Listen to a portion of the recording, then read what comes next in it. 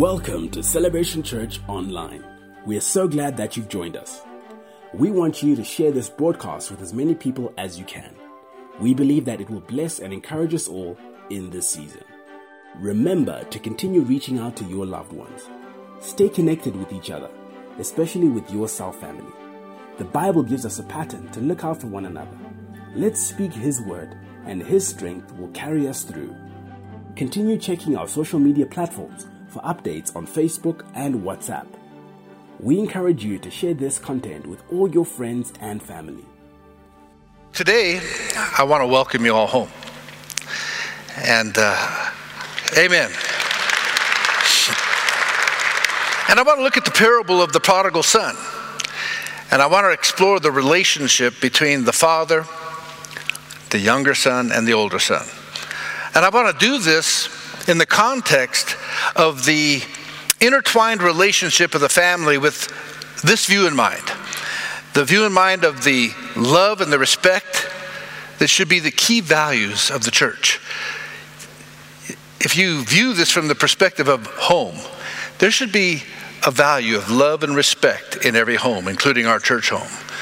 So, Welcome Home is the title of the message, but it's also the title of probably, like I said, the next 9 months, because I just feel like we need to build that sense of family. We need to invite the hurting in. We need to invite those that have not navigated this COVID crisis very well in. Others of you have done amazingly. You found new purpose. Some of you new jobs, new means of income, new careers. God was faithful.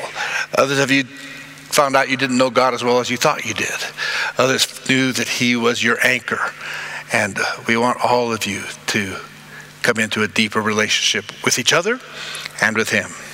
So we're coming out of this Corona COVID-19 crisis, and most of us are so excited to get back together, and I just can't help feeling that this is a new beginning. I think in the word of the year I said that there would be a new beginning, and I can't help but think that this is kind of a new beginning. And so as I start this series on Welcome Home, it's this series that I want to start talking about the core values of Celebration Churches International. Who we are. Why do we hold those values? These values determine how we behave. They determine how we respond to situations that we're facing. And not only as we come back from the COVID shutdown, but into the future of the church and of our church movement that God has given us. What this means is, if you walk into any Celebration church anywhere in the world, they may have different styles, but you will experience people that are living out our core values. We have always had a strong value around building people, building dreams, and building the kingdom of God. But we have also created a culture of service, a language of love, a currency of faith, a method of teams, an attitude of gratitude, a standard of excellence, a lifestyle of cells, and a mandate of action. Boy, with all these great values, I think it goes without saying that we have one overarching value that focuses on putting God first. How many of you know that God Himself is everything? He and His Son Jesus, and the power of His Holy Spirit, the triune God, the 3-in-1, is the center of our focus. And other values are great, but without our focus on Him, those values will miss the mark. Secondly, we have an attitude of love and respect that leads us into our kingdom mindset. Without love and without respect, we cannot advance the kingdom of God. So we'll begin exploring our core values over the next few weeks. But today, I want us to talk about love and respect, as seen through the relationship of the three characters that we find in this parable that Jesus taught, the famous parable of the prodigal son. Jesus in this parable is wanting to redefine the culture for the people that He's relating it to. You see, you have to understand there's a lot more to Jesus' teaching than just cute stories. As for you and me, as we face the same challenges today that they faced, I want us to think about it as how this might refine or redefine our culture, how we see the culture in Zimbabwe and in the church. So in Luke, the 15th chapter, if you want to turn there, we're going to read from the 11th to the 32nd verse. It's quite a lengthy passage. And he said, a certain man had 2 sons, and the younger of them said to his father, Father, give me the portion of goods that falleth to me. And he divided unto them his living. It's a very important statement. He divided unto them his living. Not many days after that, the younger son gathered all together and took his journey into a far, far country, and there wasted his substance with riotous living. And when he had spent all, there arose a mighty famine in the land, and he began to be in want. And he went and joined himself to a citizen of that country, and he sent him into the fields to feed swine. And he would fain have filled his belly with the husks that the swine did eat, and no man gave unto him anything. And when he came to himself, he said, how many hired servants of my father's have bread enough and to spare, and I perish with hunger? I will arise and go to my father, and I will say to him, Father, I have sinned against heaven and before thee, and am no more worthy to be called your son. Make me as one of your hired servants. And he arose and he came to his father. But when he was yet a great way off, his father saw him and had compassion and ran and fell on his neck and kissed him.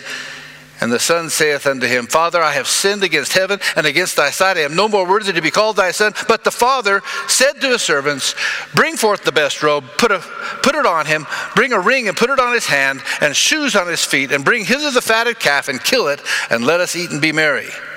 For this my son was dead and is alive again. He was lost and is found. And they began to be merry. Now his elder son was in the field.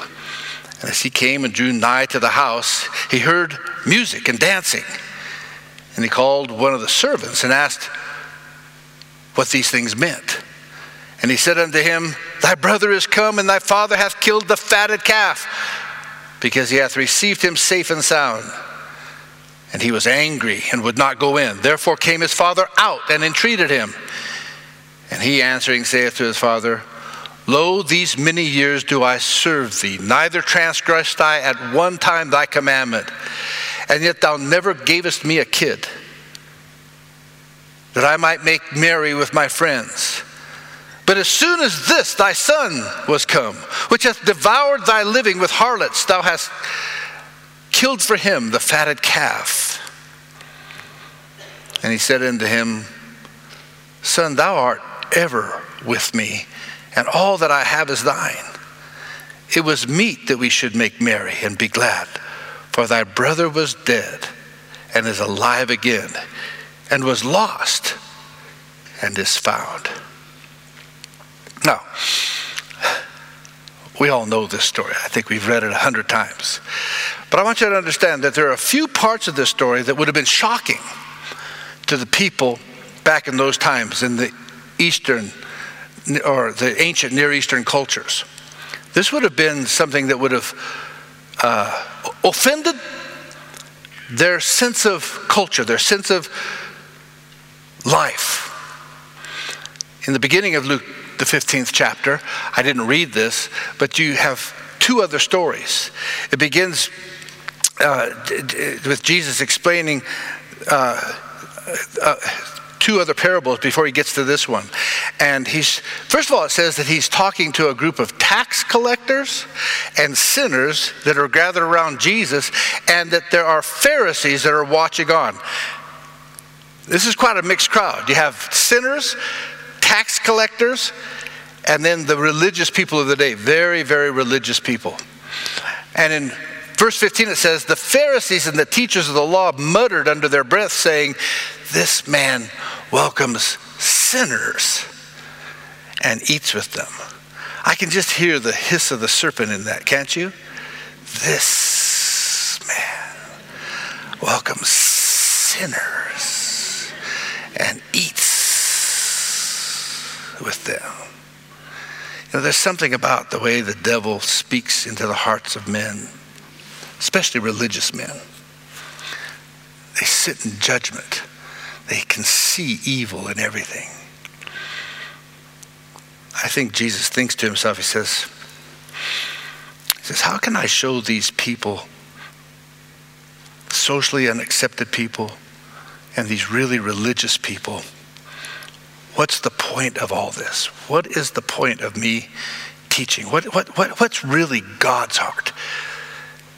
And so Jesus tells a few stories that people can relate to, people they could relate to at that time. Now realize that you have to understand that these stories were radical at the time.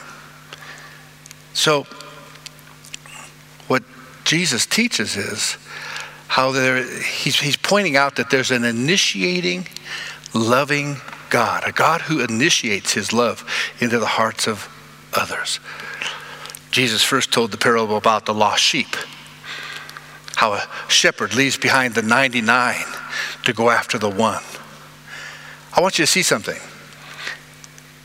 He says that God will go after 1 out of 100. 1 out of 100. He says that's how important you are. God loves you so much that he'll leave the 99 good sheep to find the one that strayed.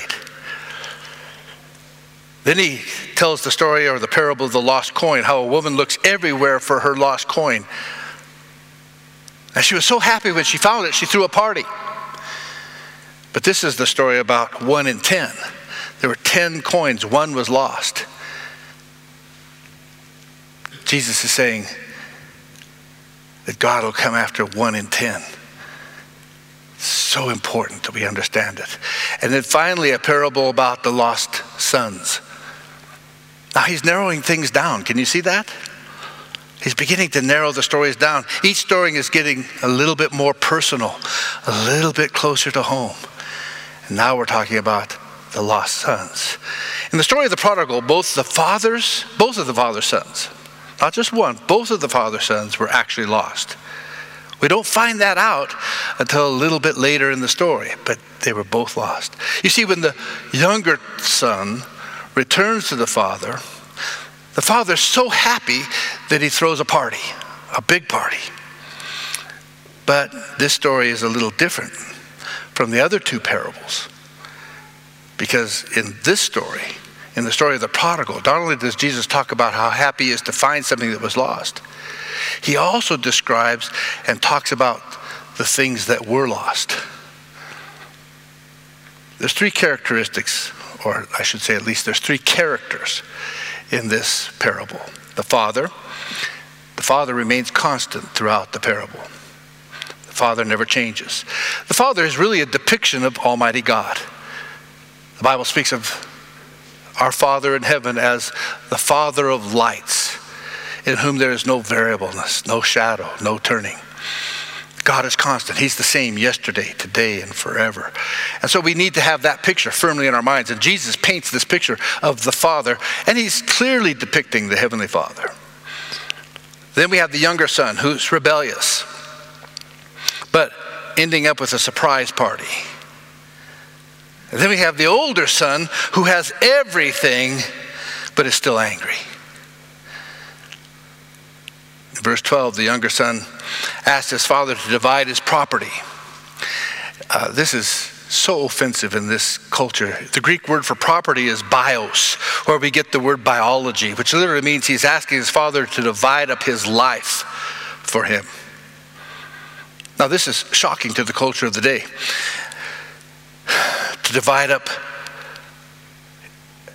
your livelihood, your life. Because in this day, parents were supposed to be and were highly respected. They were highly honored, highly loved. So here's what it's like it's saying. It's like this young boy is saying to his father, I want your stuff, but I don't want you. In fact, I couldn't care less if you die. You mean nothing to me. That's the message that he's sending. And Jesus knows how offensive, how odious this is to the people he's speaking to. And then it says that he went to a far, far away country, wanting nothing to do with his father. And he saying to the father, I don't want you to be involved in any part of my life. He's really saying, let me live the way I want to live. Just leave me alone. So the people during Jesus' time probably think, well, all right, this story is going to be quite short. In fact, that's the end of the story. Because this insulting is not acceptable in our culture. The father is the head. He should be highly respected. The father should just simply slap the kid and tell him, you're disowned, and that's the end of it. And that would have been what would have happened in this kind of a situation in this culture. And the young man probably would not have received his inheritance for this kind of a disgrace. He would have been disowned. But Jesus goes on and has the father do the unthinkable. He actually divides up his property between them. We don't know. The Bible doesn't say, but he may have had to sell off a portion of the land or do something to give this son the share of his inheritance.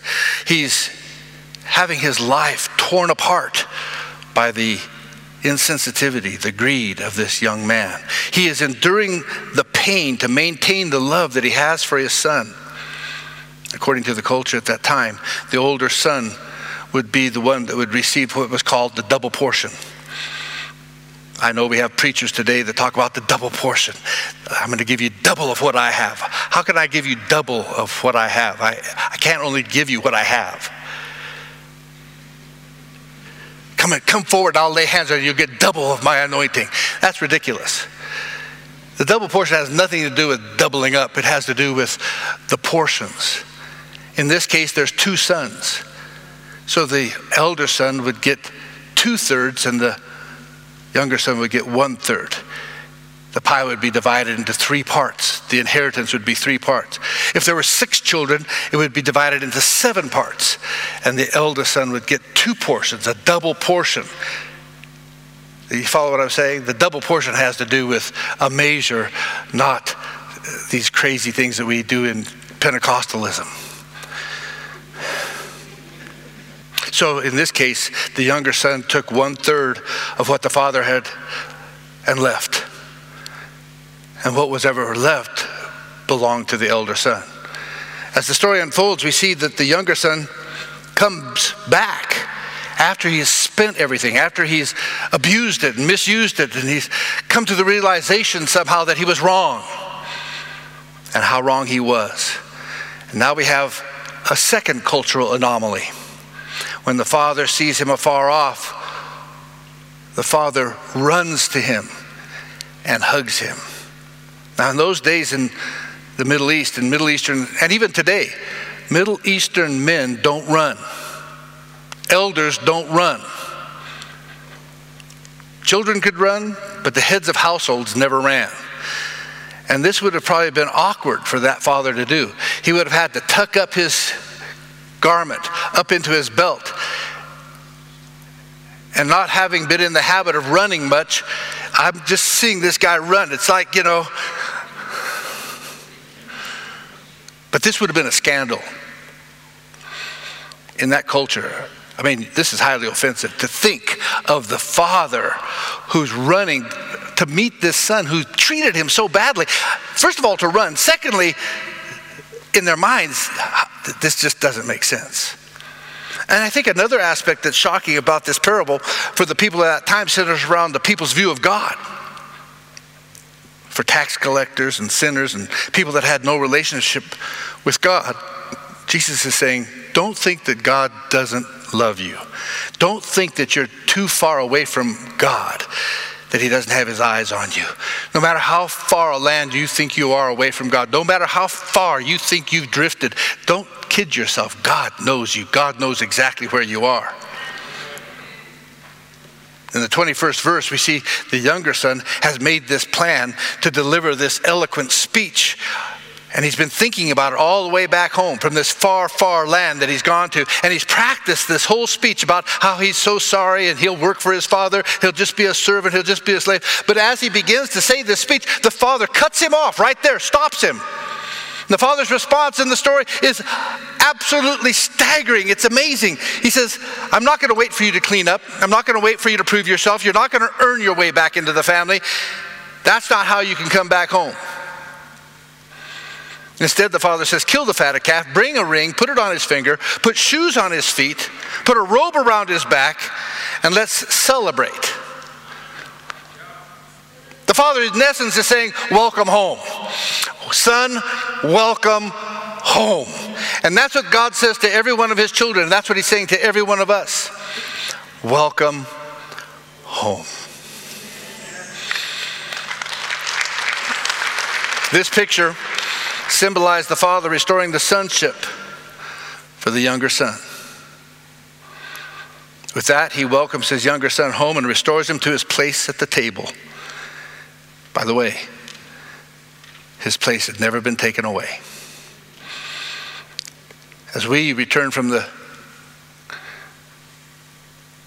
so-called COVID crisis,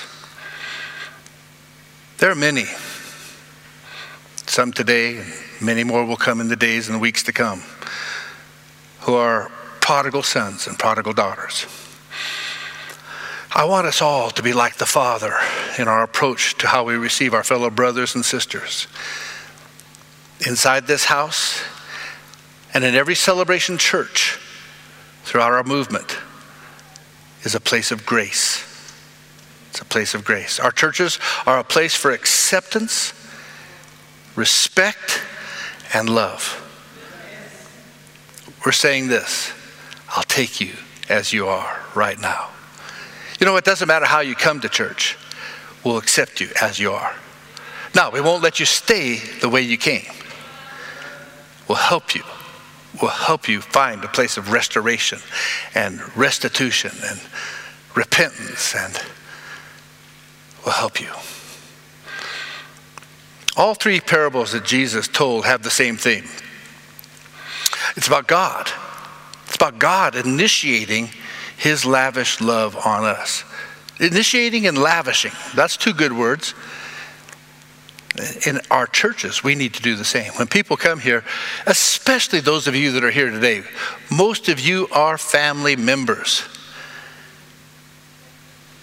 We are the ones that should be like the Father, initiating our love and lavishing love on whoever walks through these doors. Don't wait for somebody to recognize you. Don't think that you're the one that needs to be greeted. You're the greeters now. You're the lovers. You're the ones that have been here forever. Tap your neighbor, say, well, look at him, wink at him, pull your mask down, smile at him, whatever you need to do, but let him know that, hey, you're the one he's talking about.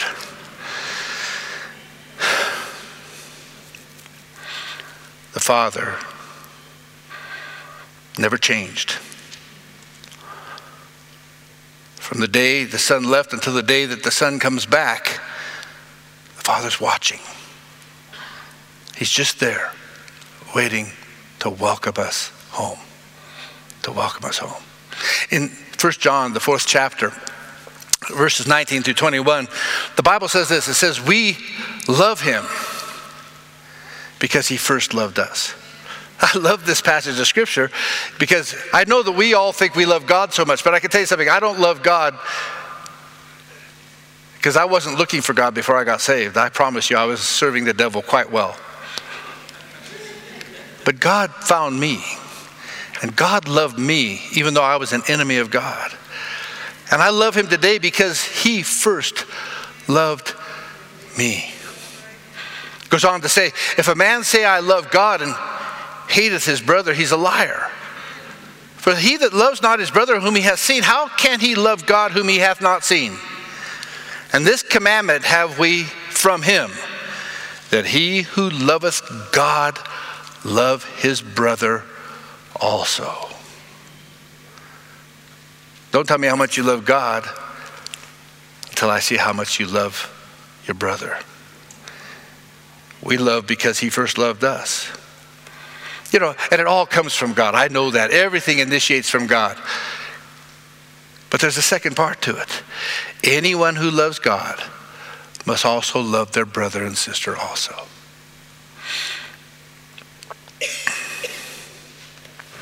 You know, the story of the prodigal son, Jesus didn't tell us this story as a counseling tool for Christian parents with rebellious children. I know that's how we use it a lot. It was told by Jesus to Pharisees tax collectors. And it was to unpack the lavish love of God that he has for all mankind. And it was to show us the love that we as children of God should have to those who are around us. After the father shows how much love he has for the younger son, we now tackle the situation with the older son. By now, the older son is the one who's staying outside the house. In fact, throughout the story, the older son never comes in. He didn't come into the house. This older son is the good one, the obedient, the dutiful son. He's the one who never disobeyed the father, and he works hard. But when he heard that the brother was back, he was not happy. In fact, why was he unhappy? Well, it's about something that's very important, especially to men. Not respect. That's the second most important thing for a man, is to be respected. But the most important thing, meat. Meat. You see, the big deal is the fattened calf, the braai, the barbecue beef. You see, in Middle Eastern culture during that time, the people didn't often have meat in their meals. Remember, this is before the time of refrigeration. If you kill a beast, you have to eat all the meat. And you have to do it all at once. So if you kill a chicken, you can feed a family. If you kill a goat, you can feed a group of friends. But if you kill a fattened calf, you can feed a whole village. The most expensive thing you could do is to kill a fattened calf. And this means a big party. The younger said, wait a minute. According to what the younger brother did, he deserves nothing. But you gave him a braai? You're celebrating with the whole village? Here I am, I'm working so hard for you, and I didn't even get a goat. I don't really care whether my brother's dead or alive. You killed the fattened calf. And there it is. This is how we know the other brother also didn't know the heart of his father. The younger brother, or the younger son, wants the father's things. And so he demands his inheritance. But the older son is also using the father to get the things he wants. The status, the wealth, the blessings, to fulfill his own agenda. His relationship with the father is also broken.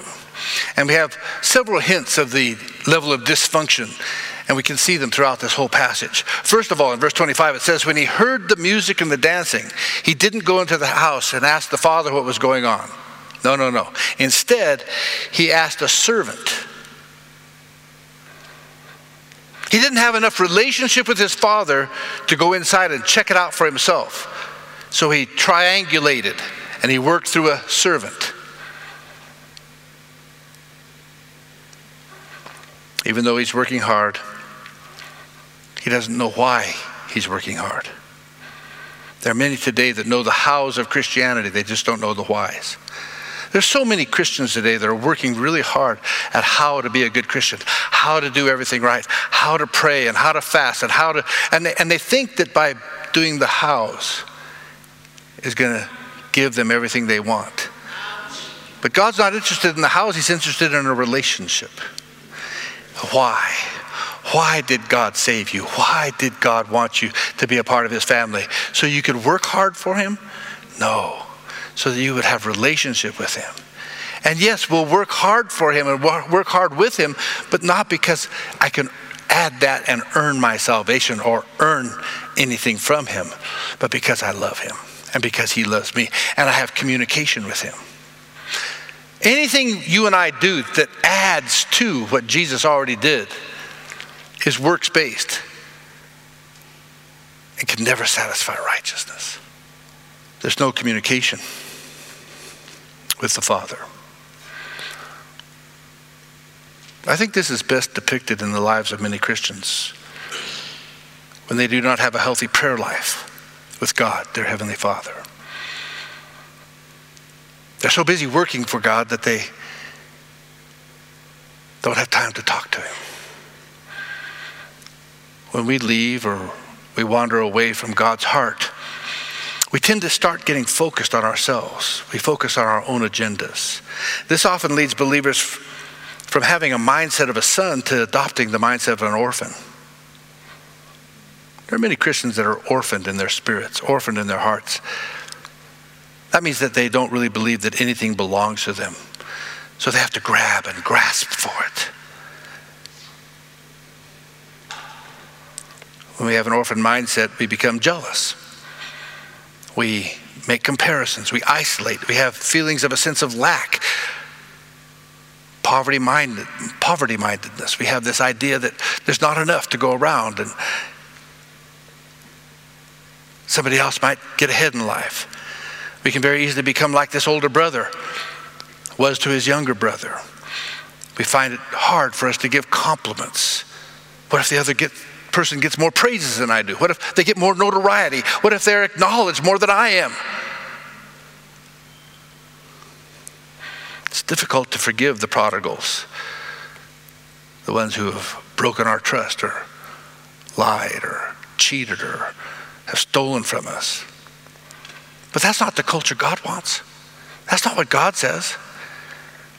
You see, when a relationship is broken,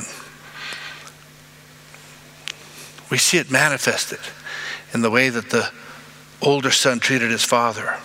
In fact, the older son is actually rude to his father. He said, "Look, all these years I've served you. I've worked for you." I mean, just the whole tone. He didn't even call him father. He said, "Look, look." And Jesus, I'm sure, emphasized this tone. You see, when we're rude to other people, what we're really saying is that I'm more important than you are. The older son completely missed the point. He humiliated his father by not joining the party. And again, it is the father who has to come out from the party, out of the house, and to beg him to come inside. Here it is, the same patient, loving father that's pleading with him. The father says, "All that I have is yours. Your place at the table is secure. It always has been." Now, I hate this story. You know why I hate the story? Because the story ends right here. I have the same feeling with a lot of movies these days. They have these movies where they kind of leave it hanging. I hate those things. You watch the whole movie and you're waiting for the punchline, and it's like, don't do this to me. They're called cliffhangers. And that's what Jesus did. He just left it hanging. We don't know what happened. We don't know what happens for the rest of the story. Did the family unite together? Did the older son join the party? Did they live happily ever after? I don't know. We don't know. He doesn't say. Why does Jesus end the story like this without an ending? Because while this story turns everyone's view completely upside down, it also demands an answer from the listener.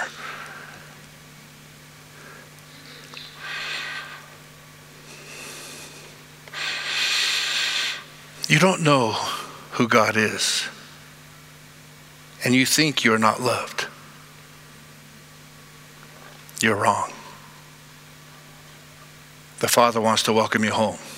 You're a Christian, and you think your work is what pleases the Father. You're wrong. The Father loves you no matter what you do. The Father's love is not conditional. It's totally unconditional. And we cannot comprehend that. We actually think that God is somehow unjust. Here's my question today. Can you and I make room for others to come home as well? Can you do that? Well, you can't unless you first fix your broken relationship with the Father. If you're not right with the Father, you will have a hard time welcoming one of the prodigals home. Let's make this parable a little bit more relevant to today's world. If Jesus were to talk to us today, what would this story look like? Well, instead of goats and a calf, maybe the story goes that the younger son failed all his tests but he gets an i12 iPhone from dad. And the older son is mad because he only got a hand-me-down Samsung 3G or Galaxy S3. Sound familiar? Or maybe the younger son is someone who feels like God didn't show up the way that he had hoped or expected. So they are left and are saying, stay out of my life and I'll stay out of yours. They're blocking God because they didn't get what they wanted. For years they've been going to church. They've been far away and haven't invited God into their decisions for a long, long time. They may be involved in things that would shock you, shock me. I don't think I can get shocked anymore. I think I've heard it all now. After 42 years of pastoring in Zimbabwe, 45 years of ministry, I think nothing could shock me anymore. But you might be shocked at some things people do. Some of your brothers, some of your sisters. See, we have to understand that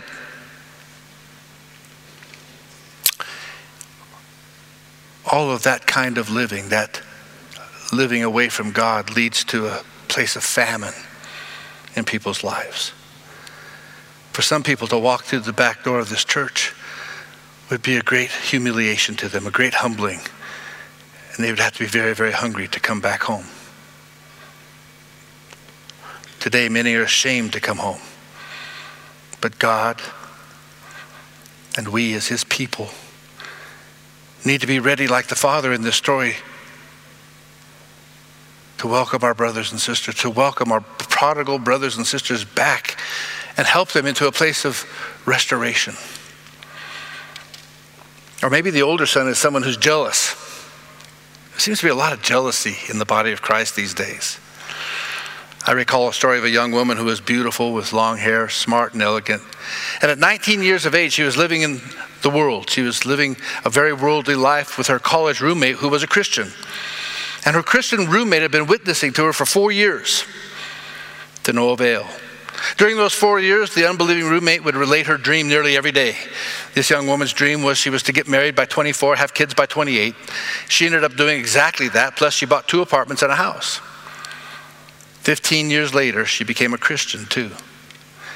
The roommate relates that her response when she heard about her former roommate getting saved was, "Seriously, God? Seriously?" Her attitude was, "She literally has everything, including you, and I served and I sweated for you for the past 15 years, and I still don't have what I want." Don't look at anybody, don't turn red, and nobody will know I'm talking about you. Where are you standing right now? Are you standing inside the house or outside of the house? Oh, I know that you're inside the church today, the house of God that we call this, for the first time in a long time physically. But where's your heart? Where's your heart? Is it in the house? Is it really here? Is he in your heart? 1 John 4:19, we love because he first loved us. Verse 21, anyone who loves God must also love their brothers and sisters also. See, God welcomes us home as we are, but to bring us home and to bring us back cost him a lot. There's a great cost involved. Let me close with this story. It's a story of a man named Ernest Gordon. And he wrote a book called The Miracle on the River Kwai. Ernest Gordon was a Scottish prisoner of war in World War II, and he wrote the book Miracle on the River Kwai to tell the story of his experience at the hands of his Japanese captors as he and his fellow soldiers, prisoners of war, were forced to work on the Burma-Siam Railway. The cost of construction and to construct the Burma-Siam Railway was astronomical. Almost 250 people per kilometer died on the railway as they built it. The prisoners were forced to labor under inhumane conditions, oppressive heat, tropical diseases, stinging insects, and inadequate food. They were living in the midst of very harsh environment of the Thai jungle. The Japanese guards were mean. They were crazy. They were sadistic. Many prisoners died because of this brutal environment. The prisoners of war became like frightened, cornered animals. They adopted an extreme survival mentality. Both captors and soldiers were motivated primarily by fear and by hate. It's like they were living in hell. The atmosphere in which they lived was poisoned by selfishness and hatred and fear. People just looked out for themselves. The weak were trampled underfoot, the sick ignored, and the dead forgotten. When a man lay dying, there was no word of mercy. When someone cried out for help, no one turned their heads. Hate was the only motivation for the living. They hated the Japanese. Then one day, a shovel changed everything. At the end of the day, the tools were collected and had to be accounted for to make sure no one stole any tools. But one day, a Japanese guard shouted that a shovel was missing and demanded to know which man had taken it.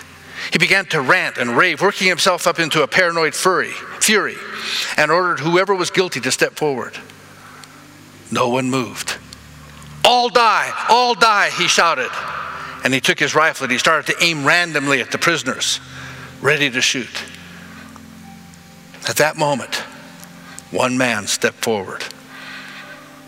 The guard clubbed him and beat him until he died. The prisoners watched, but no one said anything. When everyone returned to the camp, the tools were counted again, but this time, no shovel was missing. Soon, everyone realized what had happened the first time. It was that there was a miscount.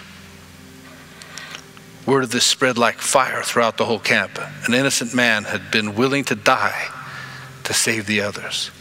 This one man's selfless sacrifice completely changed the camp's atmosphere. People started to question, what is the meaning of life? Why did he do that? Is there a God, and am I ready to meet him? The men began to treat each other like brothers, with care and with kindness. Something happened. They no longer felt their lives belonged to themselves anymore. The reason that they were alive is because of what that man had done. Gordon describes the effect in his book. Here's what he says. Death was still with us, but we were slowly being freed from its destructive grip. We were seeing for ourselves the sharp contrast between forces that made for life and those that made for death. Selfishness, hatred, envy, jealousy, greed, self-intelligence, laziness, and pride were anti-life. Love, heroism, self-sacrifice, sympathy, mercy, integrity, and creative faith were the essence of life, turning mere existence into living in the truest sense. These were gifts of God to men. Oh, there was still hatred, but there was also love. There was death, but there was also life. God had not left us. He was with us, calling us to live the divine life in fellowship. Something has changed inside these prisoners of war because they experienced something. They experienced sacrificial love. The sacrifice even impacted how the prisoners saw their Japanese captors.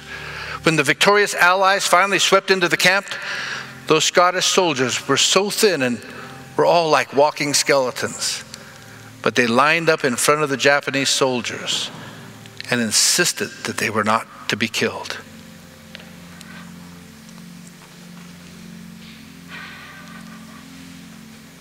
Can I tell you something? This is the power of sacrificial love. An innocent man drastically changed the nature of that camp. The Bible also tells us about this sacrificial love. When Jesus wanted to change the culture, he didn't just tell us a story. He was the only true innocent man who stepped to the front to take the punishment. He was not a prisoner of war. He is God. On the cross, there was God asking God, his Father, Father, why have you forsaken me? I did everything right. But still, he bore the pain. And he took the ultimate separation from God so that God can say to us, welcome home. Welcome home. God's saying that to you and I today. Beloved, if God so loved us, John 1:4 verse 11 says, we ought also love one another. Just imagine if we as a community who have experienced God's lavish love as much as we have would live this out. Then maybe there'll be more that will join us at God's table and sit with us in his home, in this home. That's the family culture God has for us and wants for us. As I close, I want us to take a moment and reflect on our relationship with God. I want you to reflect. Where are you at right now? Are you inside or are you outside of the house? Oh, maybe you've never entered the house. God is saying, I don't wait till you get cleaned up. I just want to welcome you in. Wherever you're at, it doesn't matter. God will take you as you are. Or maybe you've been a Christian for a while and you need to ask yourself, how is my relationship? Not only with God, but with the other people in my life. How is your relationship with God? Are you unintentionally standing outside? What could be your brokenness today? What's breaking your heart? God is still pleading with you, and God is saying, don't look at what I'm doing for other people. Look what I have done for you. I want you to come and be home with me. Welcome home. Father, I pray for my brothers and sisters. I pray for all that are here today. Father, my prayer is that you would do the work that only you can do. I've preached today. I've given your word, but only you can touch the hearts of a man or a woman. Only you can bring the prodigal home. And we're here with open hearts and open arms today to receive them, Lord. We'll love them as you would. Lord, do the work in our hearts. Father, where we've been critical or judgmental, forgive us. Forgive us. Where we've been in competition with our brothers and sisters in and outside of the body of Christ, God, forgive us. Help us to learn this lesson today, the lesson of the overwhelming, intentional love of a Father who would leave the 99 to go after the one, who would leave the 10 to find the one, to search for it, and who would receive both the prodigal and the elder son unconditionally. Thank you, Lord. Amen. Thank you for joining us online. We hope and trust that you've been blessed by this service. Stay connected with us through our social media platforms, Facebook and WhatsApp. As we go, stay safe, stay blessed, stay connected.